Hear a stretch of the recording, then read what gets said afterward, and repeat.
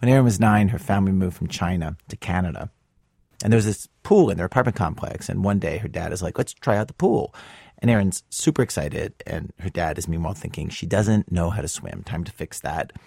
And as soon as they get to the pool, he picks her up, throws her in the deep end. And I start screaming. And I still didn't really know what was going on. And I'm screaming and struggling in the water. And every few seconds, I can kind of see above water. And my dad's standing there, like, looking at me.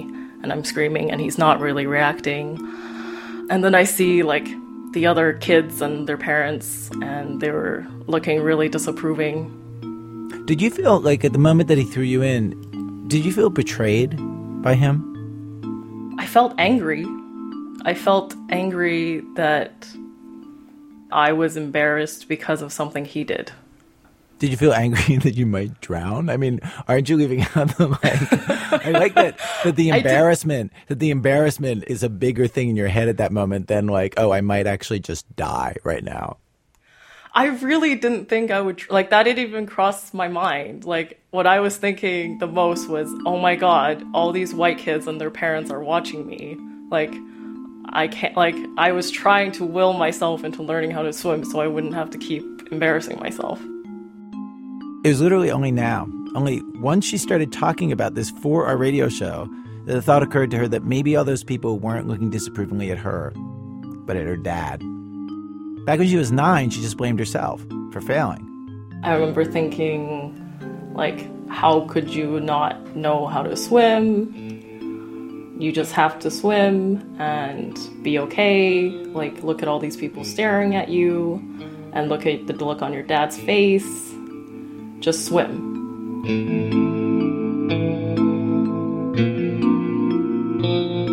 And then I feel myself sinking, and I can only see water around me. And then a few seconds later, I don't know how long, I feel someone grab me, and then I see that it's my dad, and we slowly get out of the pool, and he didn't really talk to me for the rest of the night. She did overhear him telling her mom, I don't know what's wrong. It should have been easy. She should have been able to do it. In the years since, she has never talked to him about it. But this whole idea of sink or swim, I mean, the actual sink or swim, throw a kid into the deep end of the pool, it seems so contrary to all of the other nicey ways that we try to teach kids about everything else. And it is way more common than you think. Happened to 2 of our producers here on the show, Emmanuel and Matt. Happened to my wife. They were just tossed in over their heads, no warning, totally caught off guard. Erin says it didn't traumatize her. In fact, it motivated her to try to teach herself to swim a month later, so there'd be no further embarrassments. You know what's the weird part of this strategy is the element of surprise. Yeah. Like, it seems like if you're going to do this with your kid, you could say, here's what we're going to do. I'm going to throw you in the pool, and you're gonna swim your way out. Like the thought that he would surprise you just seems like a completely unnecessary extra bonus piece of trauma to throw on the whole thing. Yeah, I don't know why he chose to do that. I should ask him sometime. Can we call him?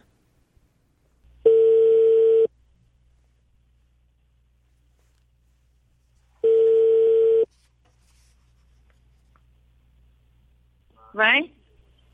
妈妈妞妞爸爸在吗 This, of course, is the universal sound of one parent getting the other parent on the phone. 爸爸你好 Once her dad was on the line, Erin explained why we were calling. 扔到就是那个 deep end.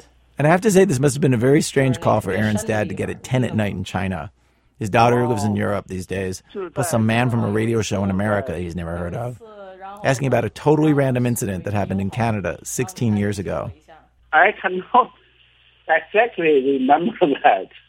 That's maybe a long time ago. I cannot remember that. The phone line's bad. He's saying, I cannot exactly remember that. That's really a long time ago. I cannot remember it. Erin's dad said that being thrown into the deep end of the pool was not like some traditional way they taught swimming back home in the village he came from. He didn't learn that way. And yet when I asked him, would he teach a child today to swim that way? Would he throw her into the deep end of the pool? He said, yeah, maybe. Maybe. I think maybe. So you don't think it's a bad idea? No, I don't think so. Erin was unsurprised.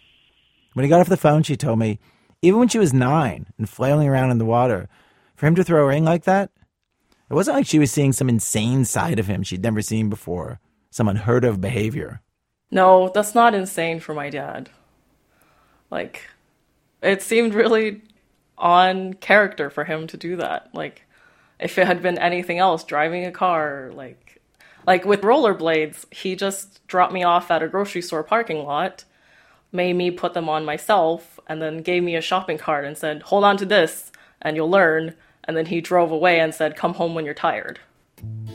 Like, it's just how he thinks I'll learn best, I guess. This is a whole coherent strategy for life.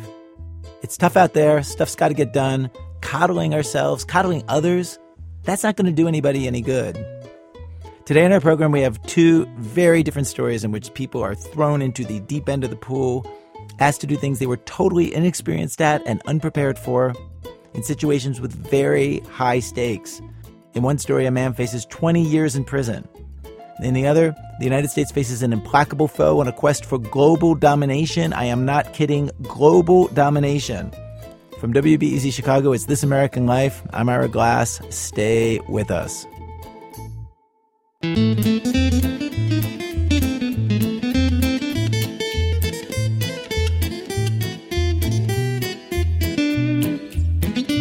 Headline: if you cannot afford an attorney, some random dude will be appointed to you. So one of the many, many things that we all know from watching television is that when you get arrested, someone is supposed to read you your Miranda rights, and those rights include the right to an attorney. And if you cannot afford an attorney, one will be given to you for free. Well, those free attorneys, public defenders, they have never been adequately funded in lots of states. And in recent years, the problem has reached crisis levels. Lots of public defenders' offices around the country simply do not have the money and staff to provide a lawyer to everyone who needs one. And in some states, Florida, Tennessee, Missouri, Montana, Louisiana, the court just picks random lawyers and makes them take the cases. A few weeks ago, you might have seen this in the news. The public defender's office in Missouri tried to assign a case like this. It was an assault case to the governor of Missouri, Jay Nixon, who's a member of the bar. The head of the public defender's office said it was appropriate to give the case to him because, quote, he was the one attorney in the state who not only created this problem, but is in a unique position to address it by giving them more funding. The governor apparently is not going to take that case, but other lawyers have to. And there's an interesting problem when they assign these random lawyers to these cases. Often, these attorneys have no experience at all in the kind of law they're going to have to use in the cases. So, for example, if you're picked up for marijuana possession, your fate might be in the hands of a lawyer who specializes in real estate. Reporter David Sachs has a story of a case like that in Louisiana, Shreveport, which is in Caddo Parish. The case went to a guy who was not prepared for it. Quick warning to listeners, there is no explicit or graphic content in this story at all, but there is some colorful cursing. That's actually true for both acts of today's program. And if you prefer a show that has been beeped, maybe you listen with kids in the car, you can get that at our website, thisamericanlife.org. Okay, here's David. This case is about a burglary. One night, a few years ago, a woman woke up to a flashlight shining in her face.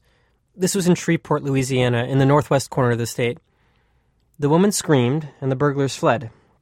They made off with 2 TVs, a computer, an iPhone. But they'd also left some evidence behind. A cigarette butt, a crowbar, and a hat. A black baseball cap. The police bagged the hat, and they sent it to the crime lab for DNA testing.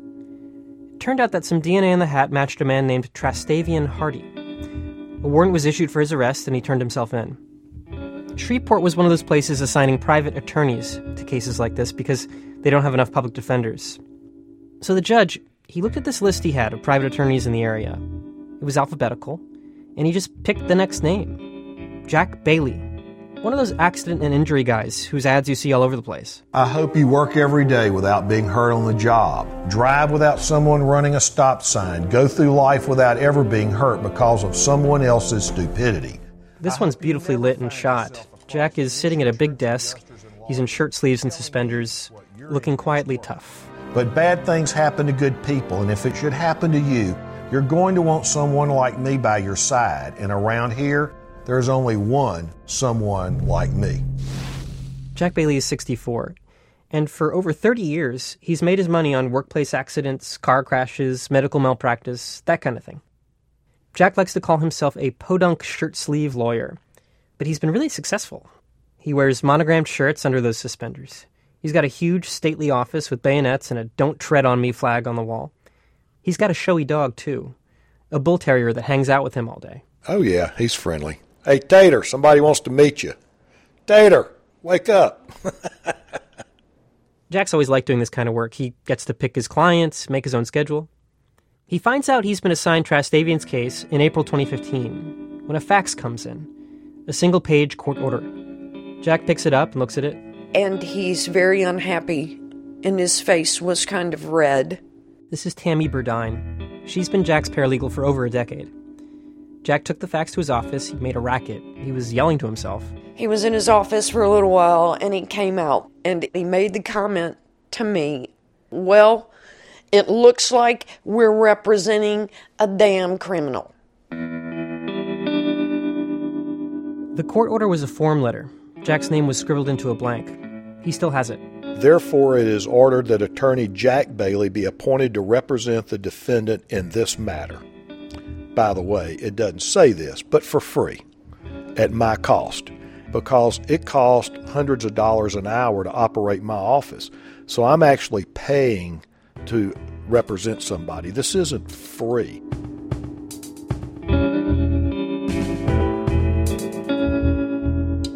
Tammy was doing her best not to panic over how she and Jack were going to handle the case they'd been assigned.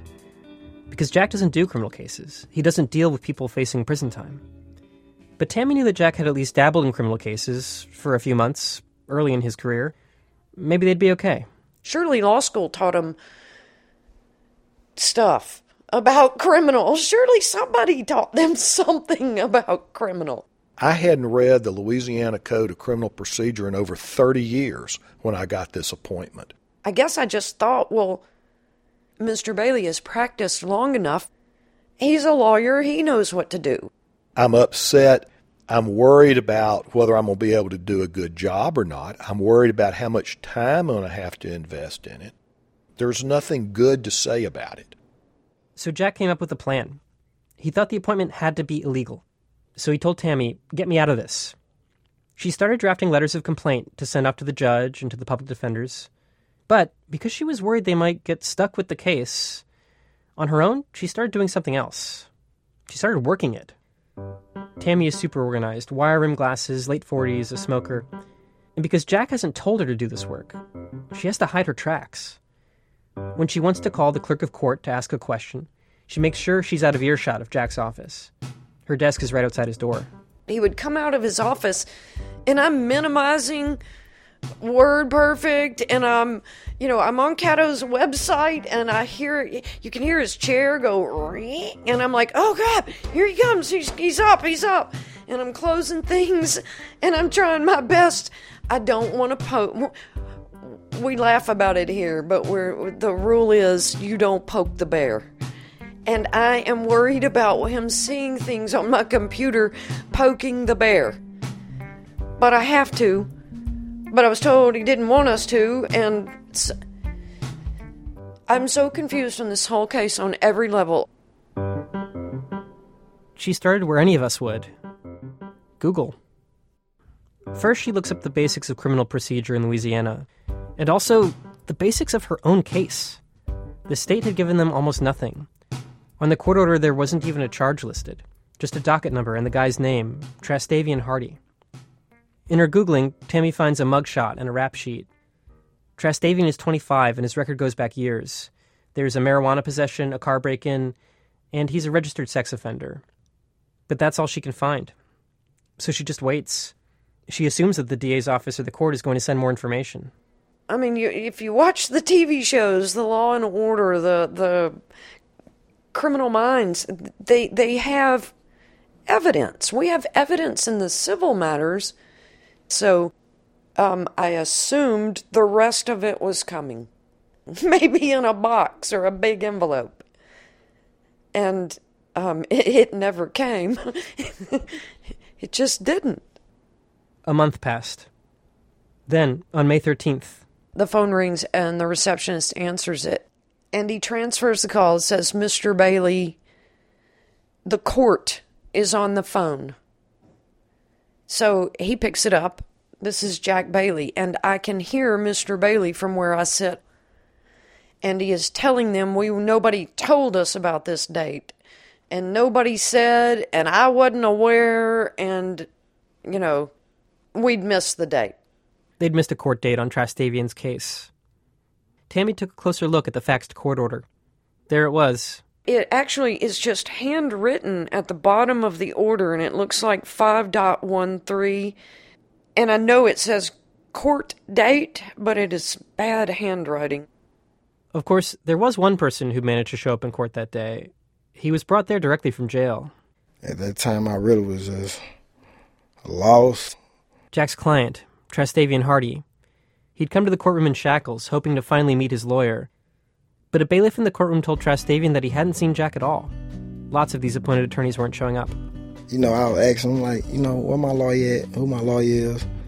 He's like, you probably never gonna get to see him. He'll never really come to court. That's how he just said, you'll never get to see him in court. I'm like, dang. Trastavian was eager to see an attorney because he says he hadn't done the burglary. It's true he used to be mixed up in some bad stuff. He'd pled guilty to those things Tammy had read about, though they weren't all as bad as she'd imagined. That registered sex offense, for example, it was consensual. Trastavian was 17, his girlfriend was 14, which, at the time, was a felony in Louisiana. He served time for it. Trastavian is slight and soft-spoken, says yes sir a lot. You have to lean in a bit to hear him sometimes. And he says that since he got out of prison in 2011, he'd been keeping his nose clean. He was 25. He was a full-time student at a local college. He had just started dating someone, a nurse. He'd been sitting in jail since April, terrified, upset, confused. He wanted to get back to his school, to his girlfriend. At his first court date, he found out that the Caddo Public Defender's Office couldn't offer him a lawyer. So he went back to his cell, waited for a month. Then on May 13th, he went to court and his new lawyer, some guy named Jack Bailey, didn't even bother to show.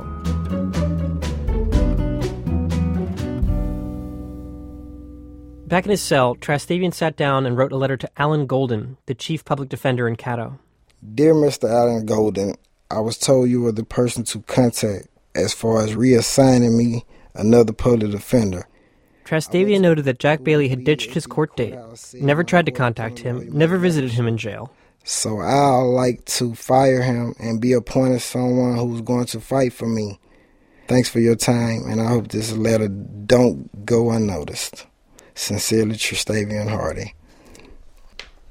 There's one word here. It looks like you went over it several times with the pen. It's pretty thick there. What's the word there? Fire. Fire. Trastavian couldn't fire Jack, of course. There wasn't a backup lawyer to assign to him. Meanwhile, Jack had been sending off his own letters, trying to get removed from the case. And by June, he and Tammy realized it wasn't going to work. Jack was stuck with Trastavian, just like Trastavian was stuck with him. First step, now that Jack was on board, he needed to visit Trastavian. But in order to get into the jail, the warden said that he needed a bar card, some kind of photo ID that the Louisiana State Bar Association issues. Jack had never needed a bar card in his civil practice. He was fuming. Listen, I'm sort of, don't want to take this the wrong way, but I'm kind of a big fish in a small pond. I've been here 40 years. I'm in the phone book. I was on the spine of the phone book.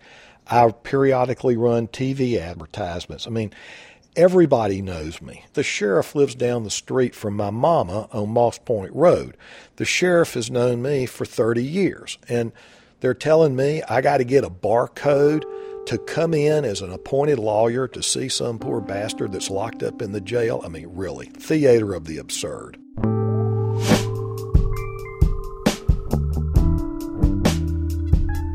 It wasted 2 weeks to get the whole bar card thing sorted out. And then finally, almost 2 months after getting his appointment, Jack was going to meet his client. So Jack is sitting in the visiting room, waiting for Trastavian.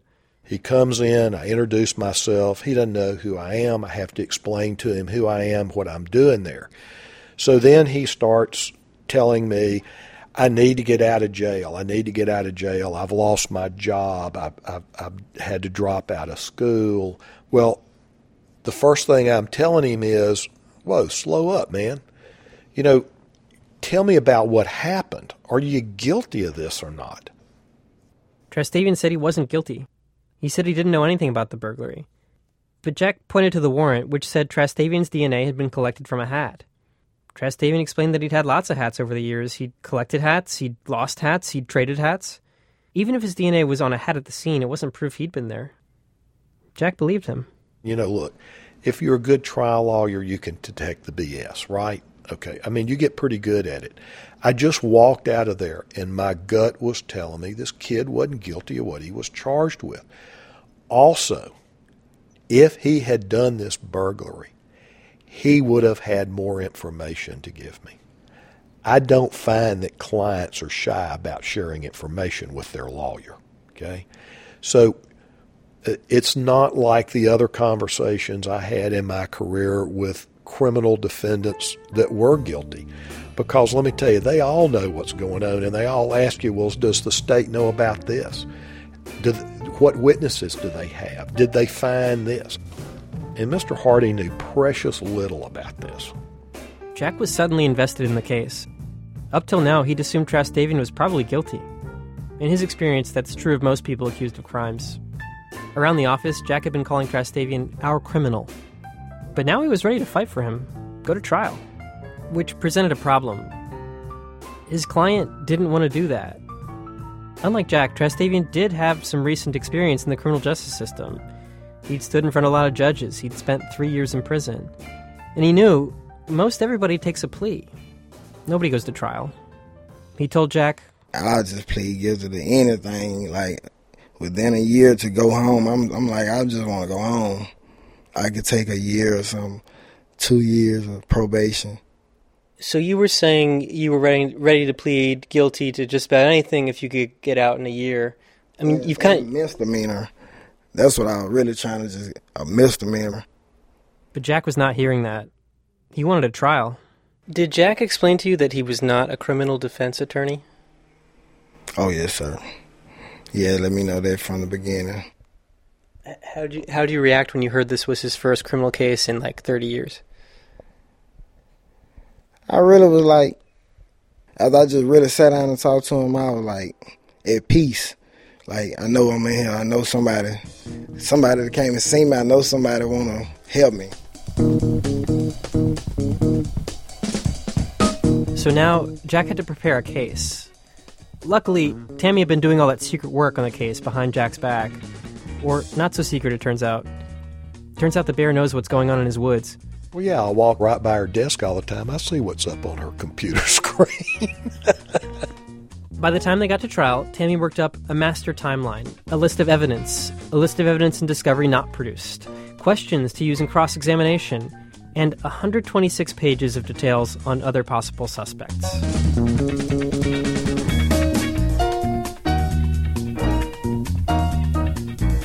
June 22nd, 2015. On this day, Jack and Trastavian had their first preliminary examination. Basically, it was a pretrial court date where the DA was supposed to outline their case against Trastavian and prove why he should still be held in jail. Now, remember, Jack and Trastavian were going to walk into court and plead not guilty. That was the plan. But in court that day, Trastavian got cold feet. When he walks in and he comes up to the counsel table when they brought him down from the jail, the first thing he said to me was, I plead guilty right now. That is, cop a plea. Take a deal. No trial. I said, no, you're not doing that. And he goes, but I want to. And I said, shut up. Just trust me for a minute. His confidence, it's how he talk with that baritone voice. You can't help but be like, well, yes, sir, I'm going to just sit back and let you do it then. I'm sure that here I was, this old, rich, fat, ugly white guy telling this young black man the way of the world and the lay of the land. And I'm sure he thought, man, what have I gotten stuck with? I've talked to a couple defense attorneys about Jack's strategy to go to trial, and they agreed it was risky. A public defender who was in the courtroom that day told me she thought it was reckless. Because first of all, if your client is interested in a plea deal, you're supposed to explore that. See what the DA might be willing to offer. Jack refused to do that. And Trastavian was right. He really could face a lot more time if he went to trial. This was, after all, Caddo Parish. Caddo Parish is unique for how harsh their system is and can be. This is Derwin Bunton, a public defender who spent the early part of his career working cases in Caddo. These days, he's the chief public defender across the state in New Orleans. Caddo Parish has a reputation for tough, long sentences, and up until recently led the state in capital convictions, in death sentences for a number of years. Derwin told me the story of one case he handled in Caddo. He was representing a 14-year-old who, coincidentally, was charged with the same crime as Trastavian, simple burglary of an inhabited dwelling. And the allegation was he went into a neighbor's house without permission and took a Pepsi and a Hot Pocket. So he drank the Pepsi, ate the Hot Pocket, knew the neighbor. He got caught and he got sentenced to 7 years. He was going to stay in juvenile prison until he was 21. And I just thought that there was some sort of typo. No damage, no one was hurt, and he was 14, and they're going to leave him in jail till he's essentially a grown man. We were able to get him out early with some good work, but they gave him 7 years without blinking and didn't even go to trial. That's Caddo Parish. Attorneys told me if Trastavian took a plea, he'd probably get about the same as that teenager, 5 to 8 years. But if he pushed for a trial and lost, the minimum he'd get, given his priors, would be 20 years. And he could get life.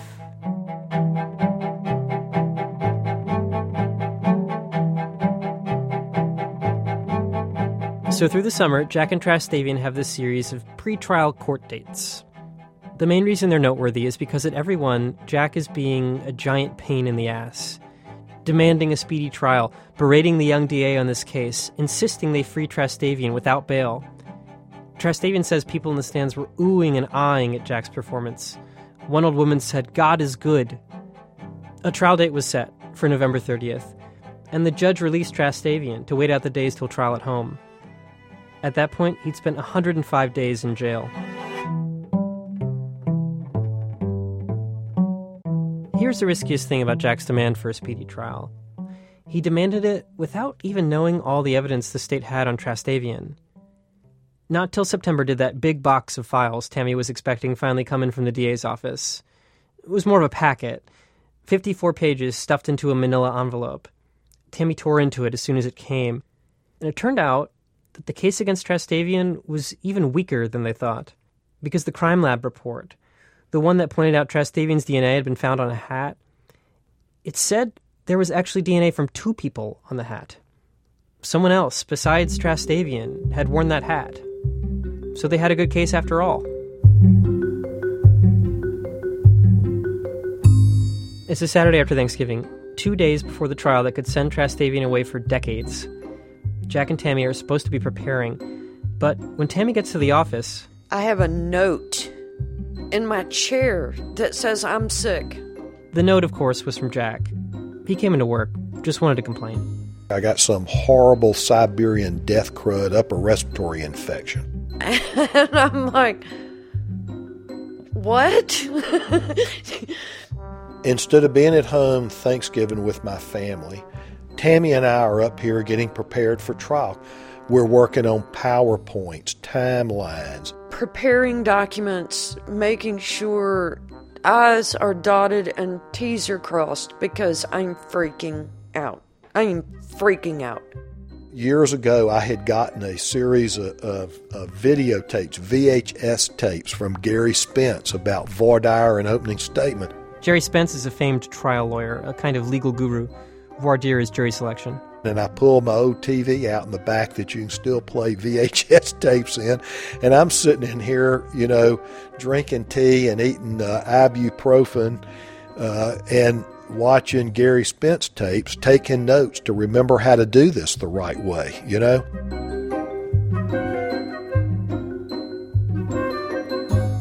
Monday, November 30th, the day of the trial. Jack, Tammy, and Trastavian all enter the courthouse. Jack's eager, he's ready, he loves this part of the job. But before anything official begins, the young DA in this case, Scott Brady, he pulls Jack aside and tells him something totally shocking. He's going to null pros the case. In other words, I'm dropping the charges. And at that point, I said some things that I can't tell you if you're going to play them on the radio. Why don't you tell us, and then we'll determine if we... That's my producer saying, why don't you tell us and we'll determine if we can play it. I said, you goddamn motherfucking son of a bitch, you didn't read your goddamn file to this weekend, did you? In other words, you just realized how weak your case was. If you'd done that months ago, you would have saved me and my client a lot of trouble. Scott Brady declined to comment for our story, but a colleague claims that he was ready for trial that day.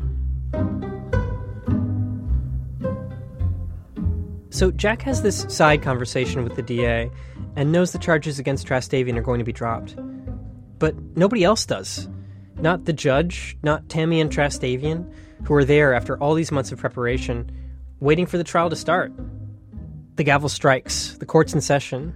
And we are first. The assistant DA gets up and says, Your Honor, in the matter State versus Trastavian Hardy.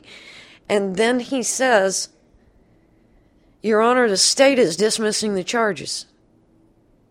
With nothing else. And that was it. As soon as I walked up there, I'm like, oh, yes. Thank you, Jesus. That's the first thing I said, really. I was like, thank you, Jesus, man. I really felt overwhelmed. I was like,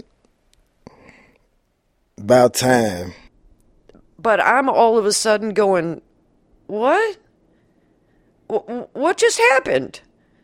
We're here. We're ready. They just stomped the show. The show is, it's just, but that's what I wanted. But then I won't know the outcome. But this is the outcome. But wait a minute. They need to know that Mr. Hardy didn't do this.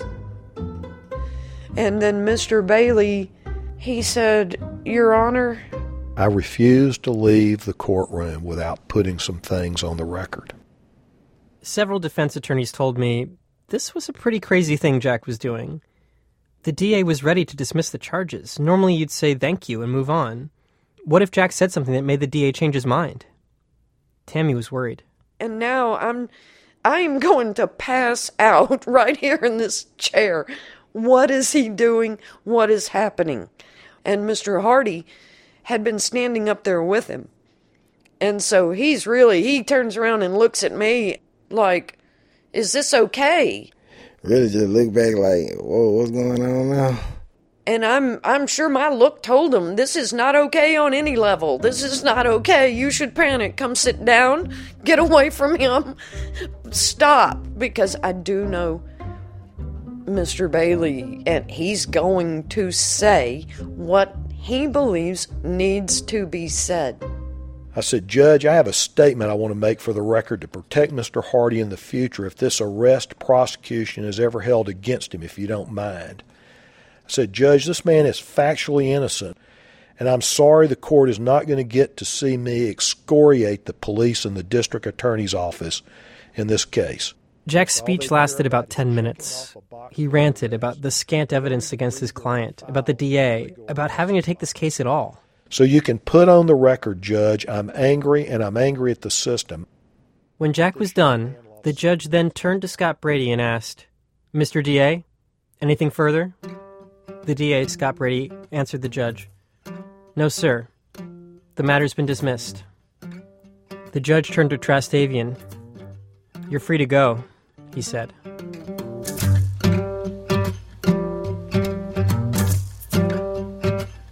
Since Scott Brady won't do an interview, we don't know why he dropped the case. There are a few factors here. The victim didn't show up in court, and the crime, in the scheme of things, wasn't that serious. But both public defenders who were in the courtroom that day told me they thought Jack might have been the deciding factor.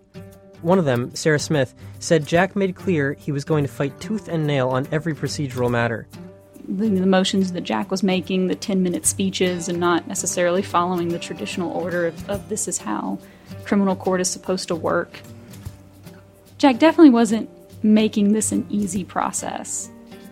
She says a normal public defender doesn't have time to fight like that for all their clients. And once Jack made things so difficult, the DA might have decided he didn't have time to deal with it either.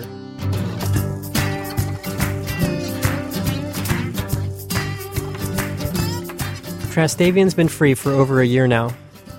He got a job as a fry cook at a Sonic drive-in. He says he wants to start up school again next year. And he's got a little girl, Carla. He's spending a lot of time with her. Right as this story was taking place, Caddo Parish elected a new top DA, the first black DA in its history. One of his first actions was getting rid of 9 assistant district attorneys in his office. Scott Brady, who prosecuted the case against Trastavian, was among them.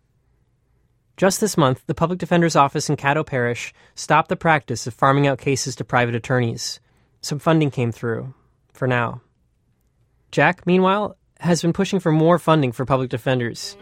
He went to the Louisiana state legislature, met with 3 state senators and the public defender lobbyist. He offered to testify. He said he'd do anything to help. He does not want another case like this.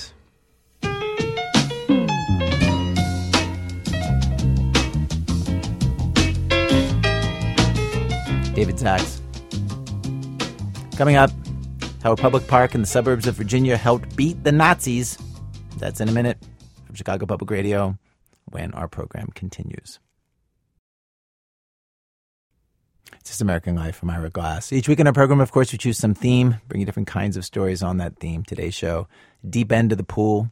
Stories of people thrown into serious situations they have no skills for, where they have to figure out what to do on the fly. We have arrived at Act 2 of our program, Act 2, Mein Camp.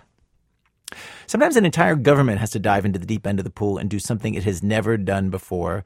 One of our producers, Karen Duffin, has the story of the U.S. government doing just that in a high-stakes, sink-or-swim situation. Though the reason that we know about this government program at all is actually kind of an accident. Karen explains. Back in 2006, a woman named Sandy Gray decided to go on a tour of the park near her house in suburban Virginia. It's a national park, but less like Yellowstone, more like a neighborhood park. Soccer fields, softball diamonds, picnic pavilions, over 100 acres. It's called Fort Hunt Park. The park ranger ran through the history of the place. She told Sandy's group it had been part of George Washington's estate. She pointed to structures from the Spanish-American War. But when she got to World War II, she said that is a mystery. We know there was a secret military program here, codenamed P.O. Box 1142. She said the Rangers had been trying for years to figure out what it was, even asked the Pentagon about it. But they said they thought the files had been destroyed. And when we got to this point, she said, we probably never will know the whole story. This is Sandy. Turned out she knew something the Rangers didn't. So I was thinking whether or not I should say anything because I was questioning whether I was supposed to know anything. So I raised my hand and I said, I think I can hook you up with someone who was here during that time. Sandy had never heard of P.O. Box 1142, but she remembered that her neighbor had said he'd worked at the site during the war.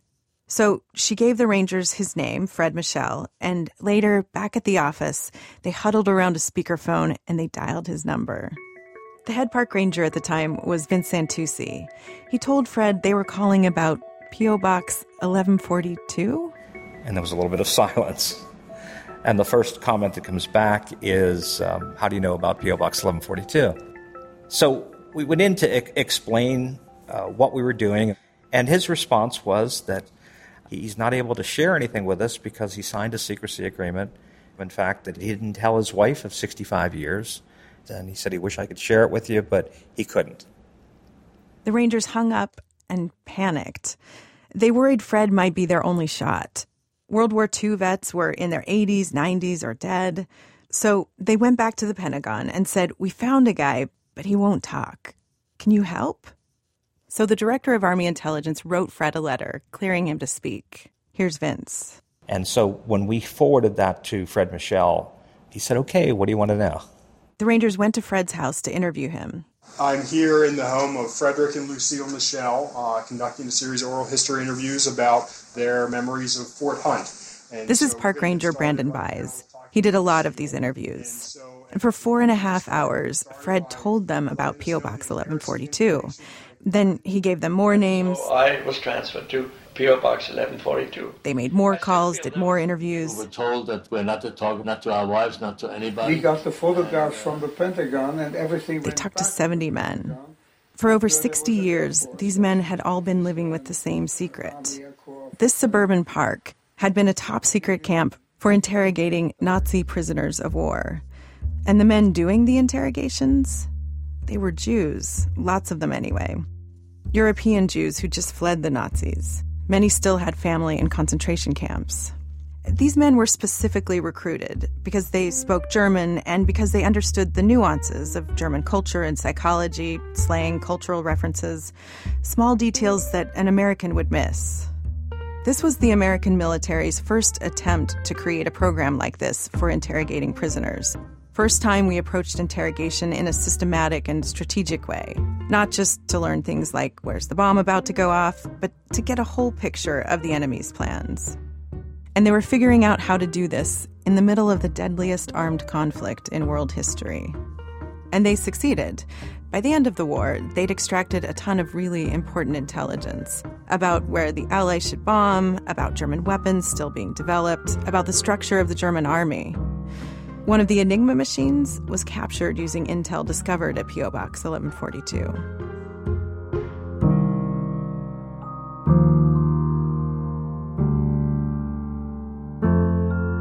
The approach they used didn't include any kind of physical force. In the hundreds of previously classified files that I've read, torture is never considered.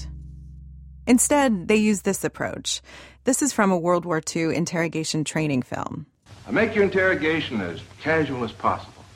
Try to make the prisoner feel that you're his friend. The first one he's met since his capture. All are human underneath. Our interrogator's job is to play upon those weaknesses to help make up the complete intelligence picture.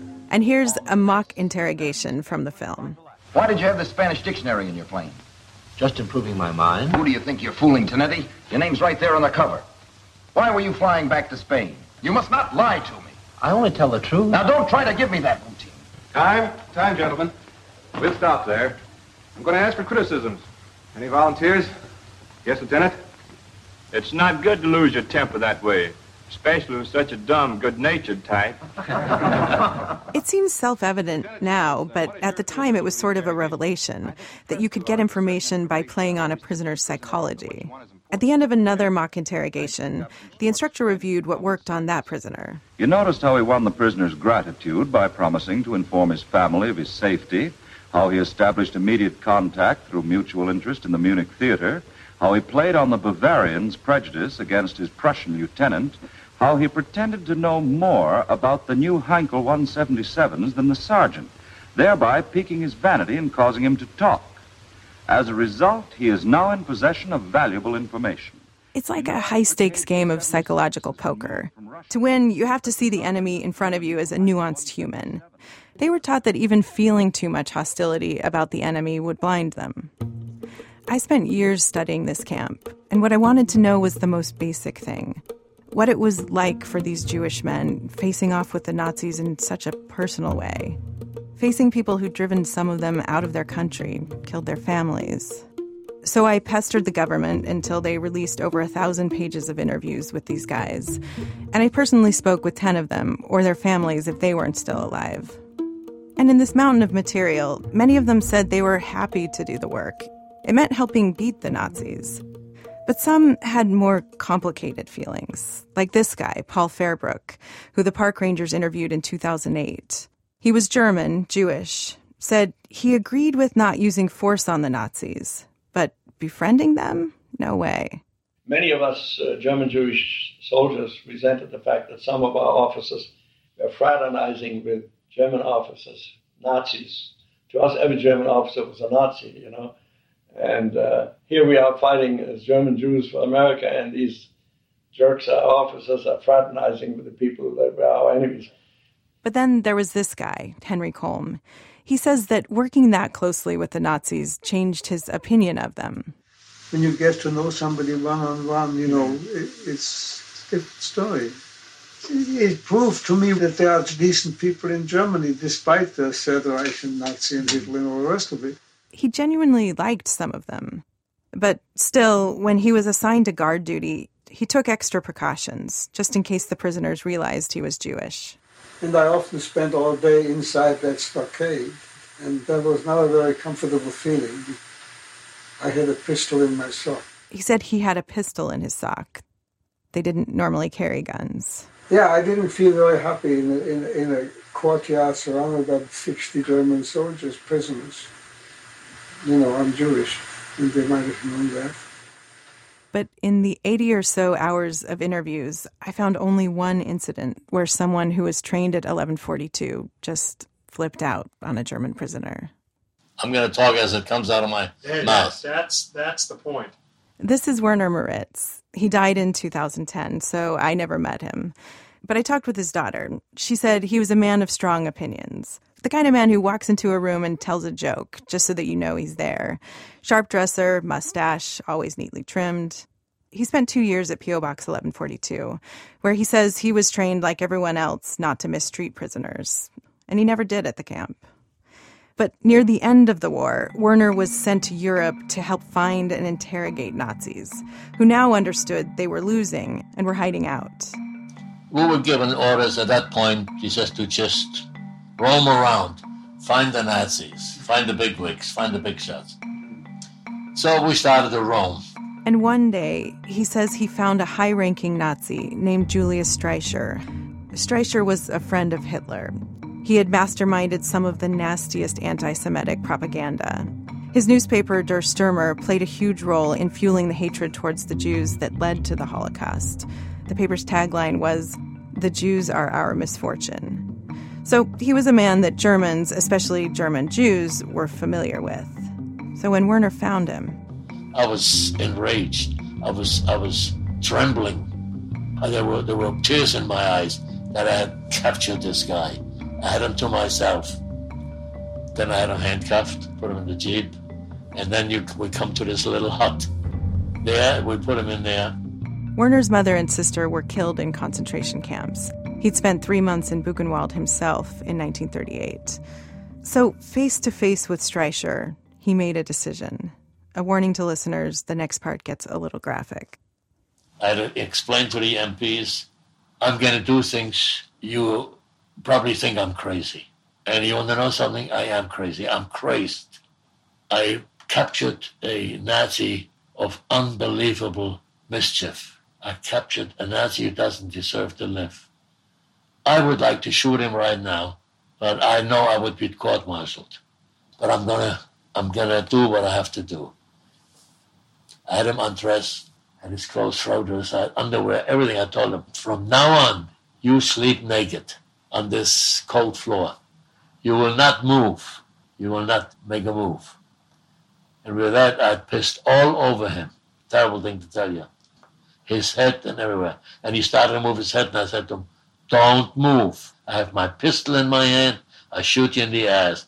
That's how enraged I was.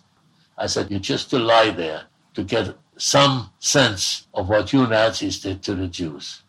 This is only a small sense. You will not be burned here. We won't cook you in an oven. But this German Jew will heap upon you. And don't you move else you're a dead man.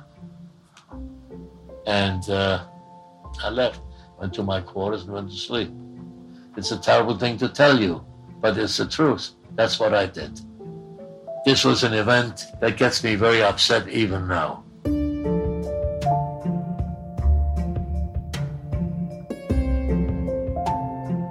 For 3 more days, he held Streicher, refused to feed him anything but potato peels that he'd pissed on, too. On the 4th day, Werner handed him off to American officers. Streicher was one of only 11 men sentenced to death at the Nuremberg trials. The specific records about Streicher's capture are spotty and contradictory. Usually someone else is credited with capturing him. But we know Werner was in the area doing this kind of work at the time. And an expert at the National Archives told me he does think Werner could have done this.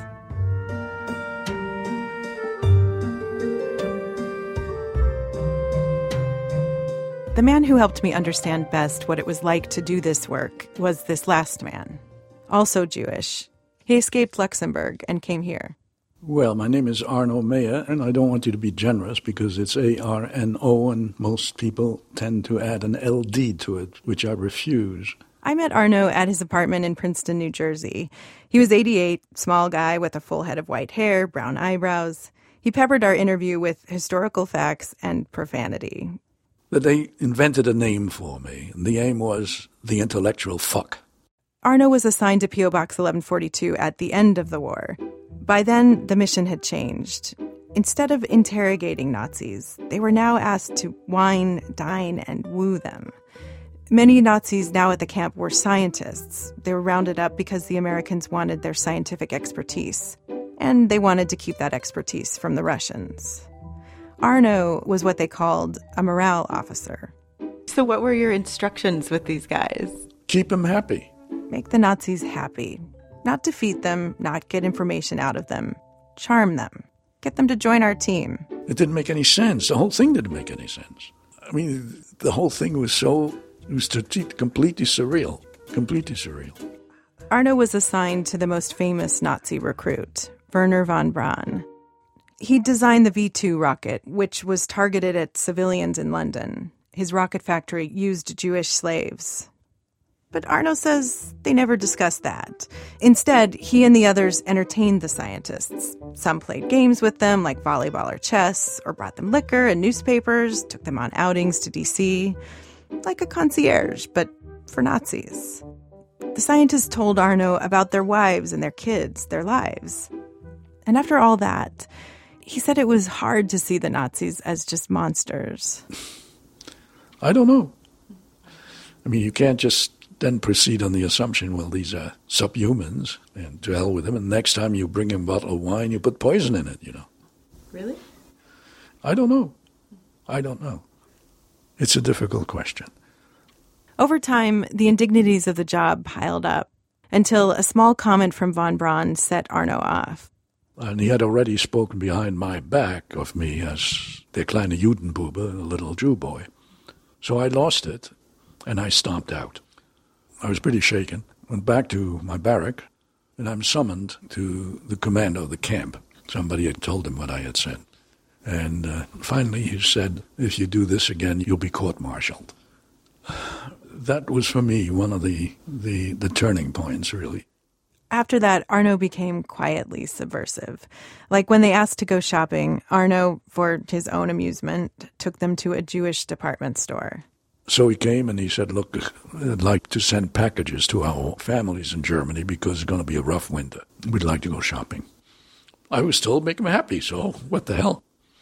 And I began to be amused by this and decided that I was going to take him to the biggest Jewish department store in Washington, D.C. So then in the car I asked him, what do we start with? Well, we want to buy underwear for our wives. And in those days they didn't have bins in which the stuff was on. There was a sales lady. So the four of them, since they were scientists, you had these slide rules. They took them out as the woman asked what size, you see. So the woman came out and she held up a nylon panty. And Wernher von Braun said, aber nein, but no, made of wool and with long legs. In the meantime, people started looking around. There were these guys in these leather coats, and then there was this little guy next to them in an American uniform. And just as they were, telling the lady about the sizes, the military police came and arrested a whole bunch of us.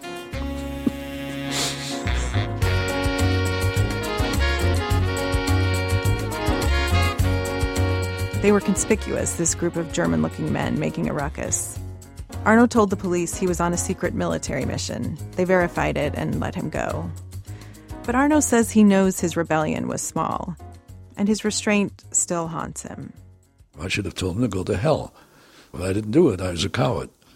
I mean, I only exploded once. I could have exploded many other times. Do you wish you... Yeah, you're goddamn right. Goddamn right, as I look back. Wernher von Braun stayed in the United States and became something of an American hero. He helped us get to the moon. He was on the cover of Time. He became buddies with JFK. And P.O. Box 1142 closed down. Its buildings were bulldozed, the files were burned, and the men who worked there went on to become lawyers, a CIA agent, an ambassador, head of the Culinary Institute of America, conductor of the Chicago Chamber Orchestra, the richest man in America in the 80s, John Kluge.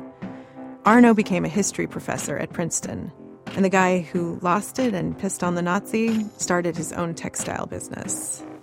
And all these men, whose job it had been to extract secrets, now carried their own. Most never said a word to their wives or kids about the work they had done, about the intimate war they had fought with the Germans in a park in Virginia.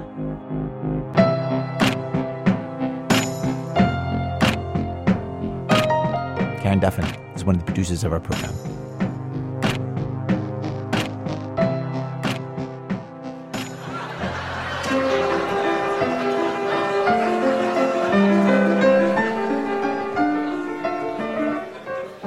Gather round while I sing you of Werner von Braun, a man whose allegiance is ruled by expedience. Call him a Nazi, he won't even frown. Nazi schmatzi, says Werner von Braun. Don't say that he's hypocritical, say rather that he's apolitical. Once the rockets are up, who cares where they come down? That's not my department, says Werner von Braun. Some have harsh words for this man of renown, but some think our attitude should be one of gratitude, like the widows and cripples in old London town, who owe their large pensions to Werner von Braun. You too may be a big hero once you've learned to count backwards to 0. In German or English, I know how to count down. Und I'm learning Chinese, says Werner von Braun. Our program is produced today by Susan Burton and David Kestenbaum. Our production staff, Zoe Chase, Dana Chivas, Sean Cole, Neil Drumming, Karen Duffin, Emmanuel Jochi, Stephanie Fu, Hannah Joffrey Walt, Mickey Meek, Jonathan Manhevar, Robin Simeon, Alyssa Shipp, Matt Tierney, and Nancy Updike. Our editors, Joe Lovell, editing help from Julie Snyder and Ona Baker. Special thanks today to local Shreveport reporters Sarah Maki and Maya Lau, who were essential in helping us with our story about Jack Bailey and public defense in Louisiana. Thanks also to Simon Moser, Martin Johnson, the National Park Service, particularly Vince Santucci, Brian Baez, and Simone Monteleone. Thanks also to Dan Gross, Dorothy Cantor, Randy Bolano, Greg Bradshaw, Steve Lofgren, Cynthia Michelle, and Steve Goodall. At our website this week, we have all kinds of stuff. The facts that Jack Bailey received, assigning to represent Tristavian Hardy, that we have annotated with all kinds of revealing information. Also pictures and documents about P.O. Box 1142, including stuff on their interrogation techniques, and something called, no kidding, the POW Coddling Report. That's at our website, thisamericanlife.org, where you can also sign up for our weekly newsletter. This American Life is delivered to public radio stations by PRX, the Public Radio Exchange. Thanks, as always, to our program's co-founder, Mr. Torey Malatia, who, ever since we've met, he's had this affectionate nickname I've always liked, that he's always liked to call me. Der kleine Judenbube, a little Jew boy. I'm Ira Glass. Back next week with more stories of This American Life.